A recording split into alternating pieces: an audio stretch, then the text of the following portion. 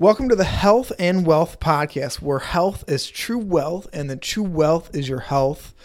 I just interviewed Dr. Dan Faber, DMD, Masters of Public Health. This was an interesting podcast.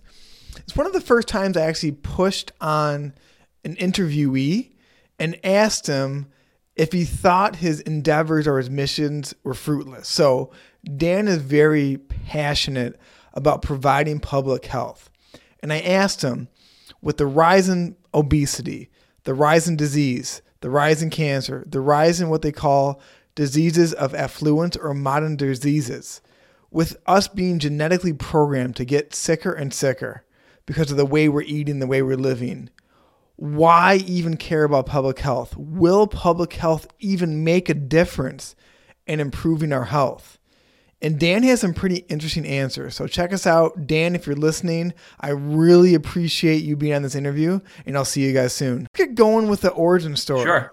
Tell me about your beginnings. Why do you have this passion to get access to dental care to people? Yeah. So it starts in my practice. So I started a practice from scratch. You know, it was always patient-centered, patient-focused. They did Dawson. We call it the Harmony Dental Group. That was the name of our practice because it was harmony along with the whole idea of harmony with the Dawson thing. And obviously it was a good word for our patients. But over the years, the story is that we added pediatrics over the years. We added actually a pediatric section. And then in Connecticut, they pay pretty well with insurance for kids, but they don't pay well for adults. So it was great. We started seeing kids, and the parents of the kids really wanted to see us. They were like, this is great practice. We love you guys, and we want to see you too. And we had to tell them we couldn't see them. And that always bugged me as just a dentist. Like, everybody talks about saying, getting your patients to say yes to you about everything. I had a problem with saying no to patients, and because of that reason. Long story short, I decided to sell my practice. At least I sold it to my partner, who I still love. He's awesome. He's done really well with the practice. I actually still work there a couple of days a week. But it just always bugged me that there were certain patients I couldn't treat, and it was only because of money. It was only because we couldn't afford to take the insurance payment they would pay. They paid literally half of what they would pay for kids. What insurance is that? It was Medicaid. It's called Medicaid. Medicaid. Okay. We call it Husky. Like the Connecticut Husky, Yukon Huskies, and it's generally and weirdly, it's one of the best in the country, which is a weird thing. So that kind of prompted me to sell the practice. It wasn't the only thing, but I sold the practice, and I just wanted to evolve and do different things. I loved starting my practice. Building it. It was just an amazing experience. And then at a certain point, I kind of just felt like I'm not going to say coasting, but feeling like I wanted to do more. And I felt like I was almost like an employee in my own practice. And I liked the feeling of growing and doing. And while I could have continued to grow that practice, there's more I wanted to do. And this issue really bothered me. So that kind of drove me into public health, into actually going for education in public health. And that's, I ended up at a good program, and it wasn't a dental public health program. It was strictly just a general public health master's program. And I was really exposed to some amazing kind of education there. It kind of opened my eyes to other things going on in healthcare. And, but at the core of it, it was, dentistry was really where I wanted to live. And public health has a lot of different avenues. You can go into policy, you can go into a lot of different areas. And my thing is always not grassroots, but in the trenches doing work, seeing patients, really being on the ground. I didn't want to just kind of speculate and say, this is what we need to do. I wanted to be on the ground and doing it almost like a proof of concept. Like, this is what we can do to improve things. And that kind of drew me, that pivoted me into teaching, because I thought to myself, how can I make a difference? My whole thing from the start, from when I was in the practice and I had to say no to those patients was, how can I improve access to care? And it wasn't just access to care, it was access to higher quality care. Because one thing I saw, when I was learning public health, is everybody always talks about improving access to care, which is a problem, but who cares about just having the access if the care is not any good? And that's a big problem I saw in dentistry as a dentist. I mean, I was doing the best I could as a dentist, but you could easily see, every dentist can easily see when other patients come to the practice, the horrible dentistry that's going on out there. Not everybody, obviously, but some bad stuff. So I wanted to kind of raise the bar, and teaching kind of seemed like a way to do that, to improve the quality of other dentists who then would go on to treat, so many more patients than I could treat by myself as a dentist. I mean, that's the main difference between public health and just being a healthcare, a healthcare provider like a doctor or a dentist. Is, we're treating individual patients. Public health is treating at the population level. So that's the big main difference. And the impact you can have in public health is just so much more. Not to discount anything anybody else is doing out there as an amazing clinician. So that's kind of what drew me to teaching. And I really discovered I had a passion for teaching. I was connecting with the students in a really, really deep way. They, were responding to how I was teaching. I was definitely teaching very different than everybody else at the school. I was kind of doing my own thing in a way. And I discovered, when I'm in my own practice, you're kind of in a bubble. I'm sure a lot of practitioners out there feel like that. They're just they might go to continuing ed here and there and pal around with dentists sometimes and see sort of what everybody's doing out there. But it can be a very lonely profession, even if you have a partner. So you're just very much in your bubble, doing your thing, just kind of living your life, doing it, figuring out things on your own, doing things your own way. And you don't really realize how much different it is until I go to a school and I'm teaching these students and I see how different I am from the other dentists who are teaching there. And let me ask you one question. I don't mean to cut you off, but let me ask you one question. I'm blabbing on. Maybe. Thanks. No. For the providers that don't know, why do you think Medicaid providing dentistry is sometimes lower quality than, we'll say, fee-for-service dentistry or fee-for-service medicine? Yeah, so Medicaid, just by virtue, it doesn't reimburse at the same level. And I think because it doesn't reimburse at the same level, it demands volume. So doctors or dentists have to see patients at a much higher volume than they normally could or would if the patient was paying an adequate price out of pocket to run the business. So if the overhead is XYZ and in your business, and you can't afford, just like the example I gave in my own practice, we could afford to see kids because they were paying enough Medicaid to cover our costs, and we could be paying a hygienist in Connecticut $40, $50, whatever it was at the time per hour, and if they're not reimbursing at a rate that's even equal to their salary, to a hygienist salary, it's hard to, that's not exactly great business, right? You can't maintain your business. So it, just as another aside, it pushed me to be more pro bono. So like it said to me, like, I can't see these adults at the prices that they're going to be paying for adults. So I would do a lot of pro bono for patients. Oh, this parent comes in, this father comes in, this mother comes in, and I'm going to help them. Some of them had pretty complex stuff going on. I was happy to help them. I would discount it as much as I could, all that kind of stuff. But that's not a business model, right? That's just charity in a sense. And that's the kind of stuff that bugged me. But to get back to your original question, Medicaid it's just not enough. It's just not enough compensation to maintain a business. Sometimes, obviously, there are Medicaid, practices, and typically, I'm not going to say they're low quality, but they're pushed into working faster, working more, seeing more patients, and not being able to provide a higher caliber of dentistry that you might find in a fee-for-service private practice. So I couldn't agree more. And like you said it perfectly earlier in this podcast, you're not trying to increase access to care, because this may sound ignorant, but I think anyone can kind of get access to care. What you're trying to increase is the quality of care these underserved populations are currently getting. So how do we do that? Well, that's the multi-gazillion-dollar question. I mean, we're all trying to figure that out. In all of healthcare, not just dentistry. It's a tough one. It's a tough nut to crack.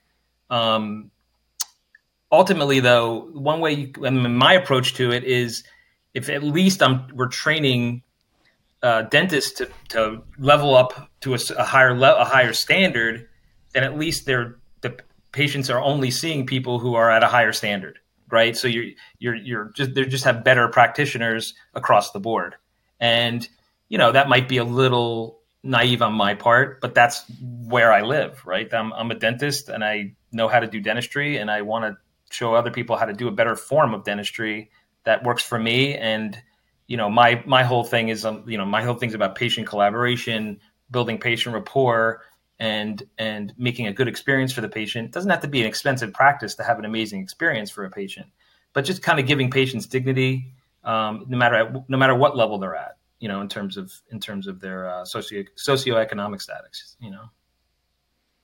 So would you think that? So I'm private practice, I'm fee for service.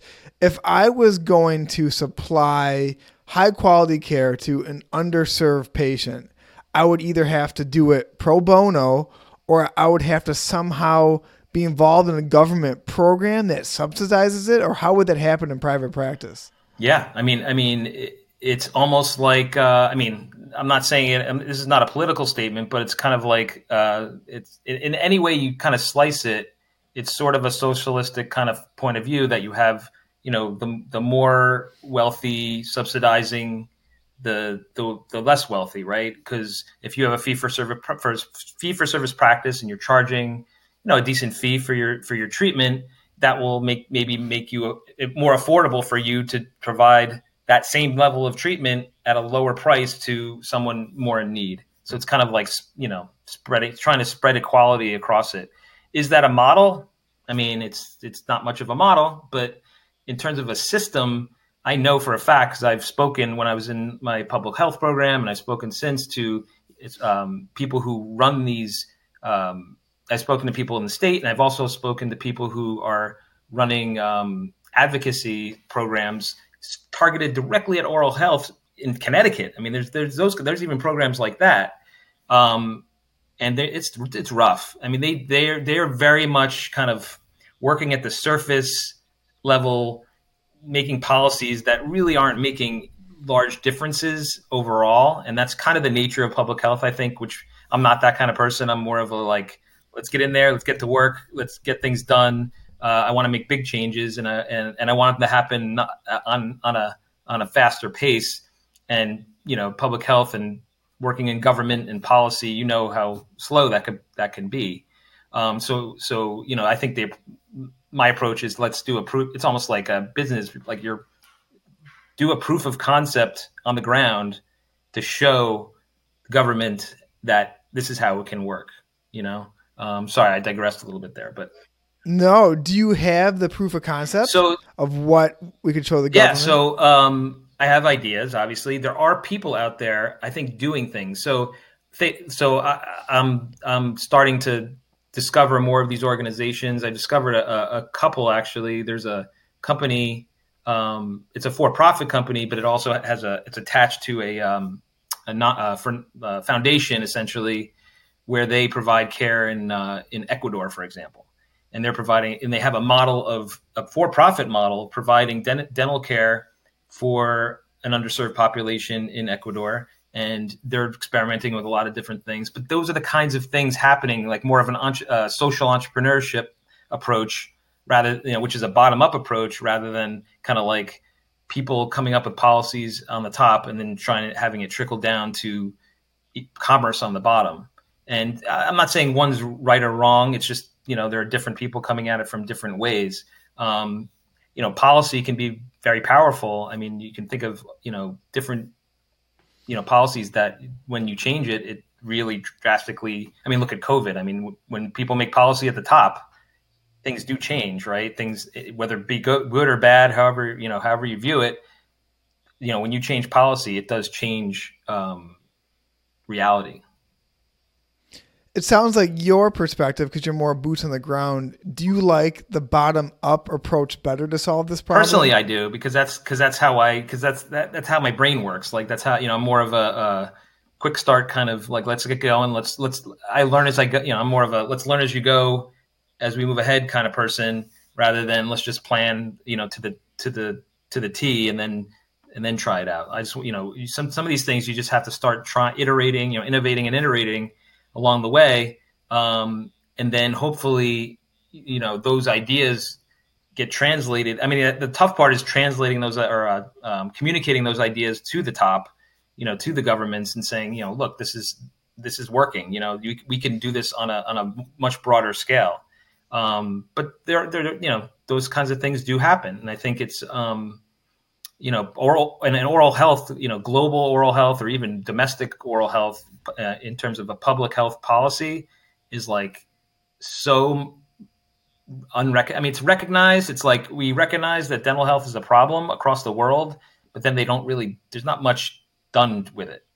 So it's a big open area in terms of need. If anybody, that's why I'm not promoting dentists to go into public health per se or get a public health degree, but we do need dentists who have a public health mindset and want to kind of start doing these things, because it's a huge, huge need in this world. And as you know, there's systemic connections to oral health. Oral health affects major aspects of population health. And so that's, it's extremely, extremely needed. And as far as the, I was going to say about the public health, I forgot what I was going to say. Sorry. That's okay. So what? No, they're all good. So what's the first step? Because I'll tell you from my perspective, I am so ignorant to public health. I actually don't even know what you learn in public health school. So maybe start with that for the people listening, because I just learned where the MPH was in school. I mastered public health, and that's the limit of my knowledge. No. So what do you even do in public health school? No, it's great. It's a great question. So people ask me, I have had dentists ask me should I go into public health? Is it worth it getting the degree and everything? And obviously it's very dependent on the person and what they're looking to do. But I would say compared to a dental degree, a professional degree or a medical degree or a law degree or any of those things, it's more of an amorphous kind of degree. It's a generalist degree of, I took classes and there are dental specific public health. I believe public health is a recognized specialty in dentistry. It's like one of the, okay. I don't know how many there are, 9, whatever it is. There's 100 now.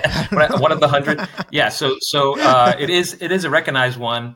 I didn't do one. I did the general one, because I kind of wanted that overall exposure, and I did global health as my kind of concentration. But, you learn things. There's areas like epidemiology is a big, that's the data, math, statistical side of public health. That's what most people probably think of when they think of public health. And then there's the policy side where people get involved with the, advocating for certain policies in government. And there's a bunch of other, I'm trying to think of in the other classes. You do things like, learning how to evaluate research, which I found actually was a pretty interesting thing to learn. I took classes in virology, infectious disease. So it does span the gamut in terms of. I took something about informatics. That's a whole other area of not just public health. It's a whole other area in general where it's the study of the flow of data and how data is moved from place to place and HIPAA and all that kind of stuff.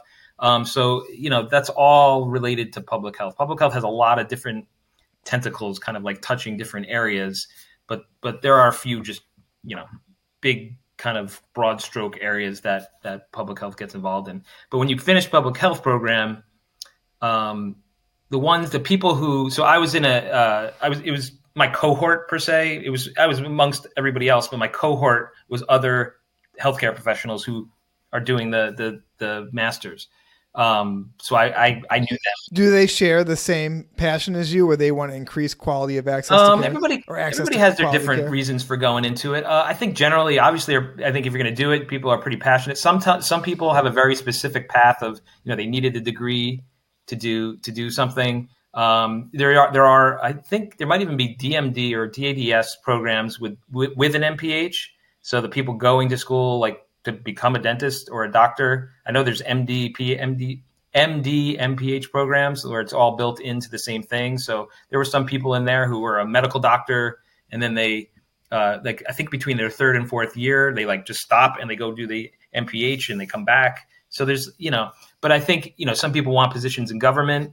So there's like, if you're going to be working for the CDC, things like that, it helps to have an MPH. I'm not sure if it matters from a knowledge perspective, but I think it matters from just maybe a credentialing, networking perspective. It gives you a certain amount of, I guess, gravitas in terms of having a certain knowledge base that people respect in terms of saying, or at least it's almost like the way I look at it, it's more like an advertisement saying, this means something to me. It's a lot of work to just say that, but that's not obviously why I just did it. But it does mean something to me, and it's kind of it's become my focus, but it hasn't. But I'm still on the ground level. I'm still doing what Sure. I would be doing normally, but my direction is more kind of that direction. Okay, so you have an MPH in public health. I have a PhD in pessimism. So I'm only playing the devil's advocate here. So I want you to prove me wrong with what I'm about to say. And I'm not saying this to be a jerk at all. So you couldn't possibly by 2030, by 2030, half of the United States will probably be morbidly obese. Diabetes going through the roof. Everybody has a cavity. Everybody has gums. Diseases flourishing. I don't think policy changes will account for the lack of responsibility of people to improve their health. How can public health help curb the increase of modern disease? I agree. Well, first of all, I agree with you. I think nothing replaces personal responsibility in the sense of it's kind of like, it's like I think it's hilarious that, in the system, what's the number one killer in the United States? I believe it's still heart disease, right? Or cardiovascular disease. I think cancer is like a close second. Yeah. Right. COVID is mixed in there now, but let's just say heart disease is a huge one, right? So the whole medical system is built around, take this pill and you're going to, it's going to manage your heart disease, but go live like an idiot. Go eat. They say, everybody says don't eat this, don't eat that. But the system's not built. All of business is not around like that. And this is, I don't know if it's controversial to say this, but during COVID, if you remember, so this I learned. So another class I took at in my MPH program was obesity. It was a fantastic class. So I went to Yale. It had amazing. You can imagine the amount of great faculty that are there. We had guest speakers coming in who were like, the world-renowned surgeon in obesity. But the one thing I was going to say about this is, if you remember in that class, one of the things we studied, because it was happening at, around the time was during COVID, because was 80% of people that died, I believe, were obese. 80% that people that died from COVID were obese. And so along with age, 80% has to be obesity has to be one of the largest risk factors for dying from COVID. Not getting COVID, but dying from COVID. Now, with a rate like that, wouldn't you expect that Dr. Fauci or whoever else, CDC, the represented powers that be, would be spouting knowledge, information about, look, you can't just lose a bunch of weight, right? You can't just start, losing weight just to prevent yourself from getting COVID during COVID. I get that. That's unrealistic. But wouldn't you think being healthy, eating better, exercising, taking care of your body, and paying attention to your lifestyle, all these kind of things would at least matter? Like they would say, maybe we should focus on these things. Being that 80% of people who are dying. Did you know that statistic? That 80% of people I didn't know it was 80%, but I knew the number one characteristic of death was obesity. All right, but I didn't recall, and because I noticed, I don't recall Fauci or many other people speaking about that, like on a daily. Like, why wouldn't you be speaking about the thing that's, if 80% of people who are dying because of a certain thing, wouldn't you think that would be something they'd want to talk about more? I just think there's there is a lot of what's the word? I'm just blanking out on the word. Stuff about obesity not being people not wanting to talk about it, and it's like it's one of those words that people they don't want to because of you don't want to say someone's obese, like because of all the PC issues around it. There's a lot of lack of focus on it. So that being said, what are you going to do about that? So there was no real treatment for COVID. You had the vaccine, but the only real treatment really was to be healthy. But no one really wanted to talk like that, and the whole system is kind of built around. They don't want to dislodge the system or set the system off track if the whole economy is built around foods and a certain way of being. They were probably scared to like really throw things off kilter even more than they were. Okay, that's fair, I guess. But in the meantime, people just continue to be having unhealthy habits. So these professors at Yale, what were their theories on why obesity is skyrocketing? Well, obesity skyrockets. Go look at other countries. Other countries are catching up, but obesity skyrockets because we eat like crap. It's not rocket science. And the other problem is there's I don't know if you ever heard of food deserts No. So a food desert, is a place, there are a lot of them in the United States, these areas of the country where there's it's not lack of food, it's a lack of nutrition. So people are, when you think of someone who's like growing up, when you picture in your head somebody who's hungry, like what do you picture? You picture probably those commercials, right? From like a kid from Ethiopia. That was when we were growing up, I'm sure that was the same. Yeah, it's that commercial you always see. It's kids starving in Ethiopia, skin and bones. And that's hunger, right? But hunger now looks like obesity. So, because these are people who are nutritionally hungry. So they're just not getting enough nutrients. All they have, the food desert, you can't get fruit and vegetables in the food desert. You can only get McDonald's. You can only get. So is a food desert like a low income area? Well, it's typically low income area. Think about, there's a statistic I think that says if you want to open a certain status store or business, just look where all the Whole Foods are. That will tell you. You don't even have to look up the demographics. Whole Foods are in places where people can afford it, right? So it's become such that the amount of calories you can get from a McDonald's Happy Meal is like, I don't know the percentage, but it's vastly more than what you can pay for just getting something fruit and vegetables from a supermarket. It's amazing that now. In this era, it's much more expensive to get healthy food. Absolutely. So these professors were explaining that because of the food desert, lower income areas are getting surplus of calories, but lack of essential nutrients to survive. Yeah, it wasn't just the professors saying that one thing. But that's just an example of what hunger can look like today. And obesity doesn't necessarily mean people just eating a bunch of food. It's eating the wrong food. It means they're not exercising. It means they don't have jobs that give them time to go exercise. They're not educated to know what they need to do. It's not like they want to be obese. It's not that it doesn't have to do with laziness. It has to do with lack of wealth a lot of the time. Have you heard the phrase obesogenic environment? Yeah, I think so. But I can imagine. Sounds like basically what I'm saying. Exactly. Yeah. It's basically like the environment. It's set up, not purposely. It's set up to make you obese. Yeah. Like you have to work incredibly hard with an incredible amount of knowledge to counteract getting obese in those environments. And it sounds like that's the problem with most of the areas you're talking about, the food deserts. Yeah, and it doesn't have to be. Obviously, you see obese people wherever you go. So it's not just relegated to there's people who are wealthy or who are obese as well.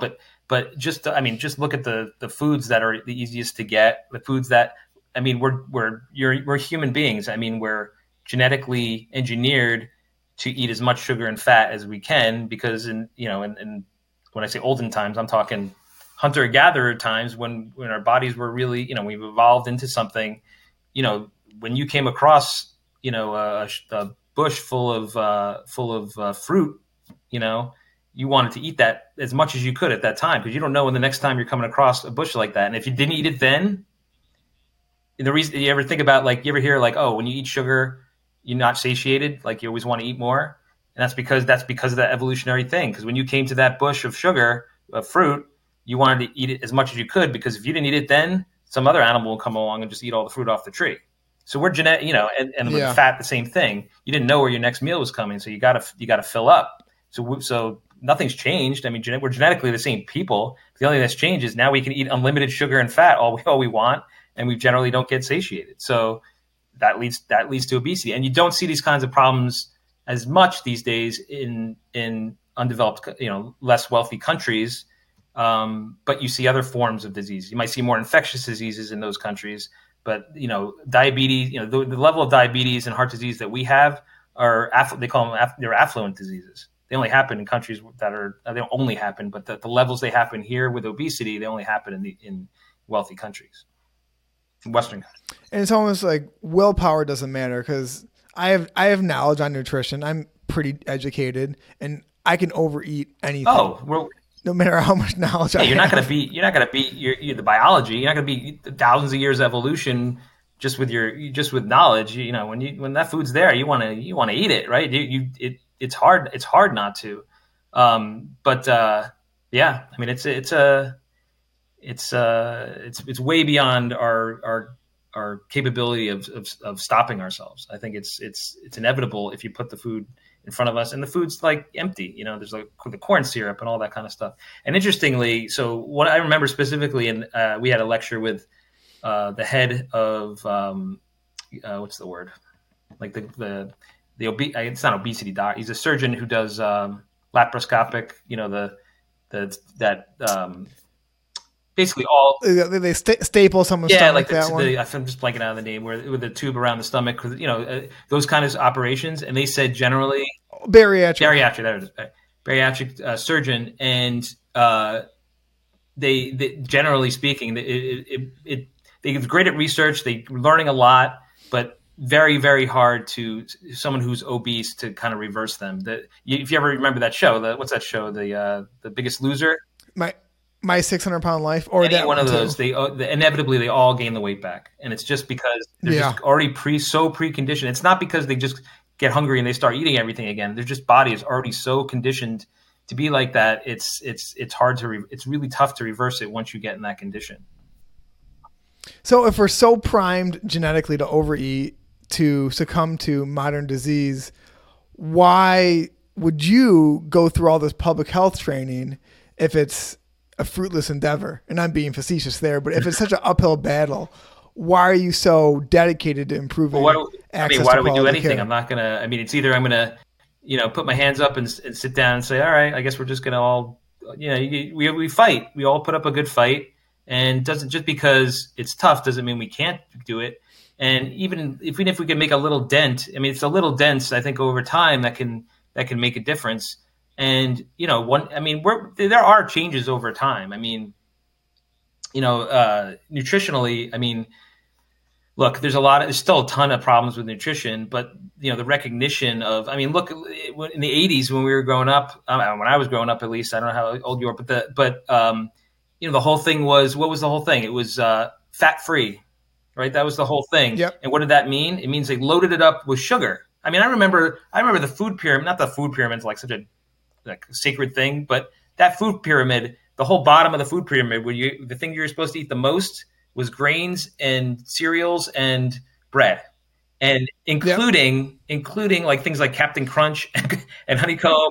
Like, it's hilarious when you think about it now. Like, they told you to eat this stuff because it was good for you. It's insane. Like, if you remember, it was like, it's like it said it always said in the commercials, part of a balanced breakfast, eating this crap from the sugar from a box. It's insane when we think about it now, but these changes are happening, they happen incrementally, but over time, we're going to start hopefully see changes to where people will live longer. But, just to keep in mind, I don't know if I read this, I heard in a podcast, but one thing to keep in mind is that when you think of public health, and this is mostly a public health endeavor over years, but I think in the last 100 years, everybody thinks of all the different amazing developments we've had we've had, people go to the moon, and you had all these inventions and all this crazy stuff, computers. I mean, amazing stuff. It definitely is. But people discount, because it happens over such a long period of time, that over the last 100 years, they've doubled the lifespan generally.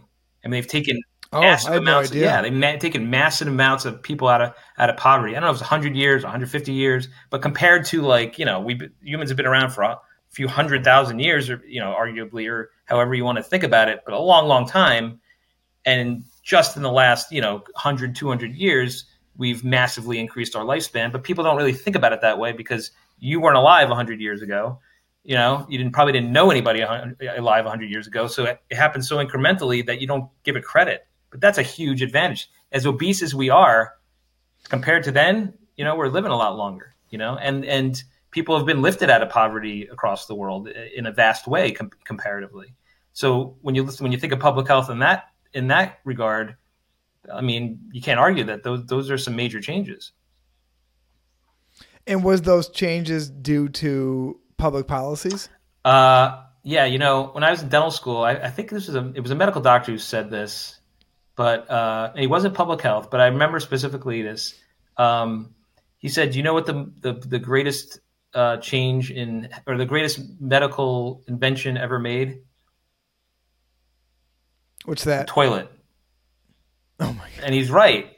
I mean, you think about, what we used to throw our crap on the sidewalk, and imagine what it must have smelled like. I mean, it was like there was nowhere for your crap to go and for your number ones to go. So, I mean, that alone reduced disease to a tremendous level. I mean, there's these things you just don't think about. That essentially is one of the greatest public health endeavors ever. In fact, there's this, the original public health, historically, the person who's like the G.V. Black of public health is this guy, Jon Snow. No relation to Game of Thrones. That's what I was thinking. But he was from England, even though Game of Thrones is not really from England. But everybody on the show is British. Anyway, I think it was a cholera epidemic in London, and he discovered that certain area. He did the first kind of like analysis of saying like, oh wow, he had a map of London and said, people are getting sick here, but they're not getting sick here. They're not getting. So he found a pattern. And the pattern was water supply. Like he found that certain people who weren't getting sick were getting their water from this well, and the people who were getting sick were getting it. And that was that was like the beginning of public health. They realized that's a massive. It doesn't matter how many individual doctors can treat individual patients with cholera. What matters is this guy figured out that the water was making him sick, and now he could prevent thousands of people, if not everyone, from getting sick ever again from cholera. Not ever again, but you see the power of change of a public health endeavor in that sense. So so that's a very long-winded answer to the your original question, which was about why bother. That's essentially your question. But changes are slow, but that's why you bother, because changes will happen over time. Well, I appreciate you proving me wrong, and that was my goal, because I have the mentality, if I'm not personally doing it, I can't rely on anyone else to do it for me. So although I don't want to speak negatively of the government on my podcast, I have more faith in my ability to help people than the government's ability to create policy to help people. But you're right. The water supply and the cholera, that's a huge deal. And I knew nothing about that. Yeah. And I don't know, don't forget, I mean, public health doesn't just have to do with government, right? It could be, you could be doing public health things from your perspective as just an individual person, anything. I memean, it's a broad thing, but I was at a continuing ed thing over actually this past weekend, and it's somebody who is a well-known guy. He teaches all over the world, and he's doing some amazing things in terms of education, in terms of teaching dentists the right way to practice dentistry. And actually, I had a chance to speak with him, and the first thing I said to him is like, you really are providing amazing public health, and he had no idea what I was talking about. And I said, think about all the students around the world you're teaching now, and they're able to take what you're teaching and bring it to their patients. I mean, that alone is something that is, to me, public health. Had nothing to do with policy, has nothing to do with working, and it definitely doesn't work for the government, and can have amazing public health implications. I think when people think about public health, they're just thinking about the CDC, when the first thing that comes to mind when you think of the CDC or these government organizations or the NIH stuff, stuff like that, the World Health, WHO, all those kinds of things. But those are big public health organizations making a big difference, but people could be making a difference all over the place from a public health perspective, I think. And that, even the water thing, the original guy, I had no relation. I don't think he had any relation to the government. He was just made a discovery and said, here, let's make a change, That's interesting you say that, because I would assume public health government funded, but you're totally right. Not that all these health influencers on like TikTok are public health, but do you know who Andrew Huberman is? He has Huberman Lab podcast. Yes. Yeah. So that would be considered probably public health because it's a free podcast and it really is providing health to the public. Yeah. I mean, in that sense, when you think of, I don't know if it's public health, but when you think of public education, education is a form of I don't know, I guess it's not really health, but it's a public service, right? Other things can be public services without being related to the government, right? Just like you said, with Huberman, I'm sure Huberman makes a ton of money too. However he does his business, but by providing free information like he's doing, I think he is providing a service, and he should be. And why not be paid, for whatever he's doing, as long as he can. That's going to perpetuate him to be able to do more, to continue to do what he's doing. And if he's doing good work and he's providing good information, then why not?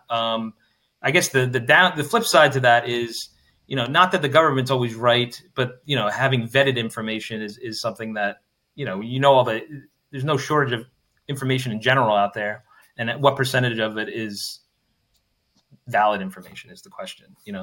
1%, if not less. Right. So there's hit and miss with both. Everybody has to be their own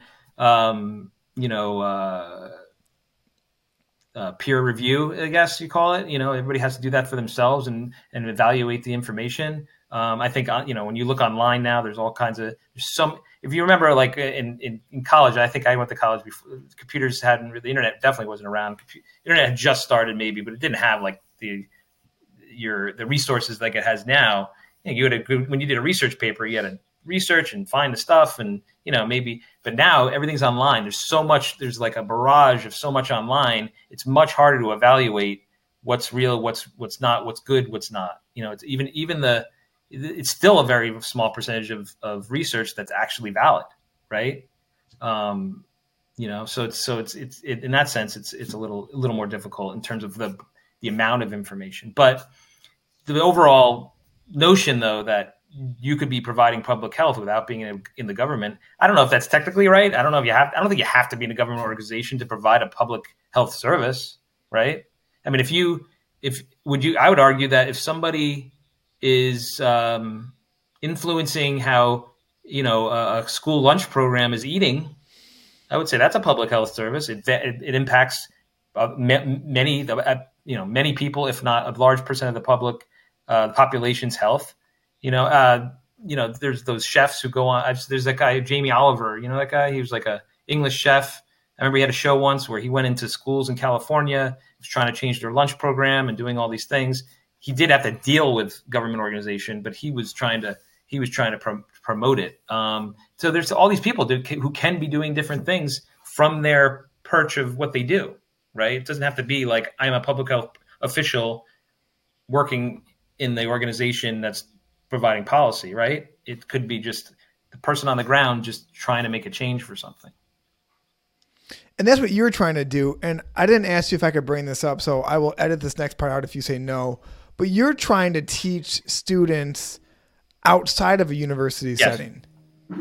Can you explain that? Yeah. So I was teaching at a dental school.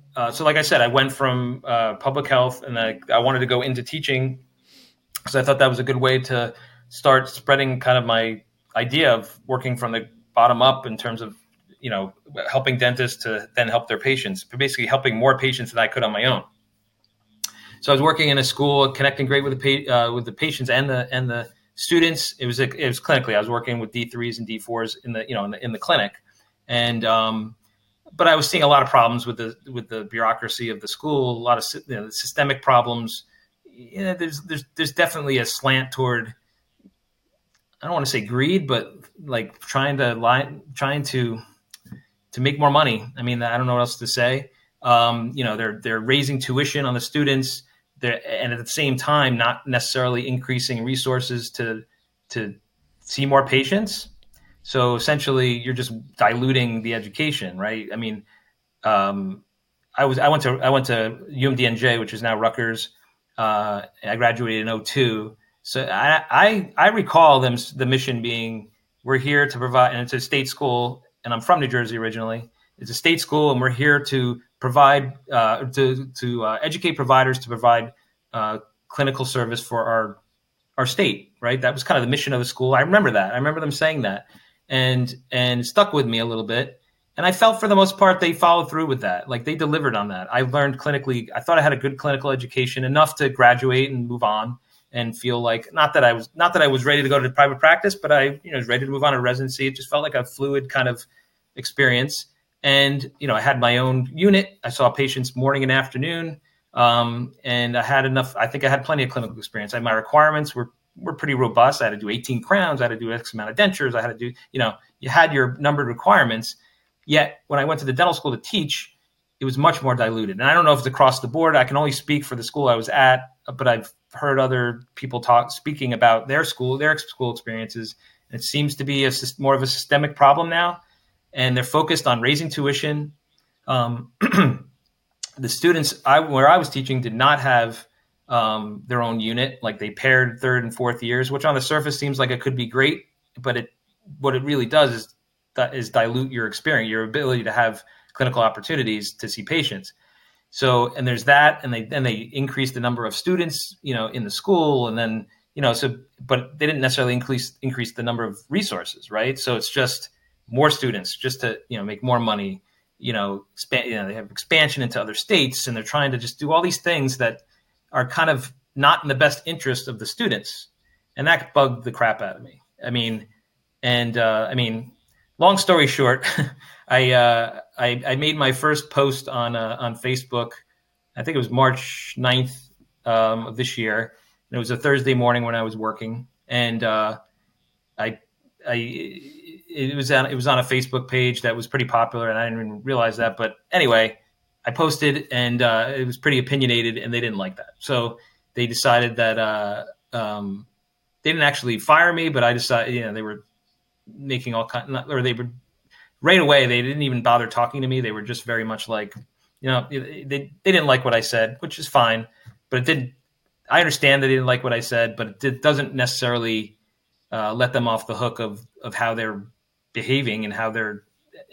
I think some practices are almost questionably ethical. So that kind of drove me out of the school in terms of I resigned at that point, and.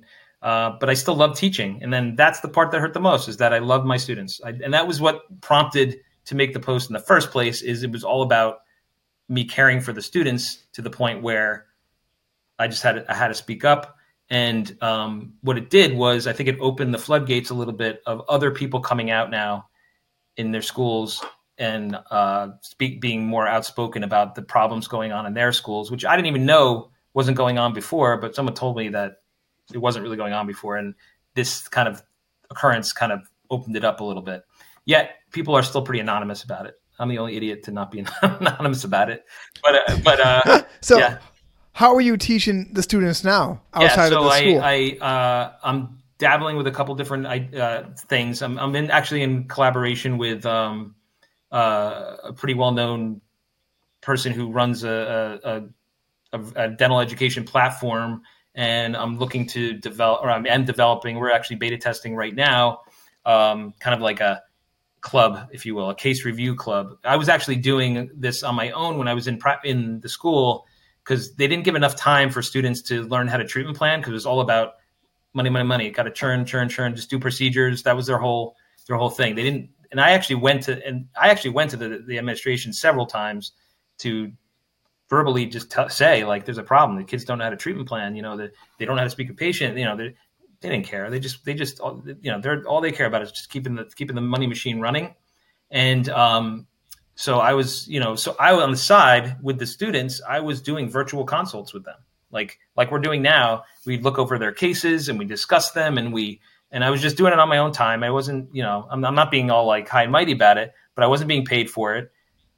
And they had no interest in paying for it. So the school. So, but I had to do it because if I'm gonna tell them this is how you treatment plan in the chair, and we didn't have time to go over it, I felt responsible for saying, well, let's make the time to go over it, and they're not making the time to do that. And granted, there's a lot to learn as a dentist. Dental school is not an easy business. I'm not saying it is, but treatment planning and speaking to patients, to me, is what it makes the difference between a tooth mechanic and a doctor, right? I don't think you can call yourself a doctor unless you know how to treatment plan and you know how to communicate with patients well. And doctor, by definition, comes from the word teacher. So there you go. So is it all virtual I know you can't mention who you're working with now. Is it all virtual, or are any students going to see you in person? Yeah, I mean, it's going to, well, for now it's going to be virtual. I feel like, because it could be students could be from anywhere. So, down the road, I'm open to doing different things. I'm kind of just still exploring. At the core of it, I want to teach. I love teaching. I think I teach well. I'm not saying I'm the master dentist of the world, in terms of there are dentists out there that are doing amazing things, which I'm sure, surpass my ability. But I do have the ability to know how to treatment plan pretty much any case. Like, I think Dawson prepared me well for that, like in terms of, how to examine occlusion and things like that. But I think I do feel like I'm pretty good at connecting with the student and helping explain things. And the main thing, I think, is knowing how to speak with patients. I think that's the big thing that I think students struggle with, that I think, where I can help the most, and how to combine that with what you're treatment planning. And I think that's, that to me, that's the essence of being a good dentist. I totally agree. Do you know who Eric Vickery is? Vicker? Is it Vicker or Vickery? He runs All-Star Dental Academy. I don't know, but I'll look it up. He was just on my podcast, and he explained that if your clinical skills are a 10, but your communication skills are a 5, patients will perceive you as a 3. That's a great point. He's totally. I mean, I totally agree with that. I mean, I couldn't agree more with that. I mean, I didn't. And I totally agree with what you're saying. When I came out of school, I've been out for almost 10 years now. I couldn't talk to anyone, and I thought, wow, I'm extroverted. I'm easygoing. I'll be able to communicate with every patient. Man, was it a struggle. And without people like you guiding young, stupid dentists like me, we flounder in the first 5 to 7 years of practice. I think everybody floundered. I mean, it's a natural thing. Just like, you could go in there and prep a margin like it's like with your eyes closed, and you have that dexterity now. When you first come out, you just don't have, you're just fun. It's like to us, it looks like, the tooth looks this big, and you're just like going like that to a new grad. It's like, oh man, how do I, it's hard. You just don't have haven't developed that coordination yet, and you're working on it. And I think it's the same thing with communication. I mean, some people just have it really well, and they're just naturally, in a certain place. I think if I had to say I was naturally good anywhere coming out, that would be it.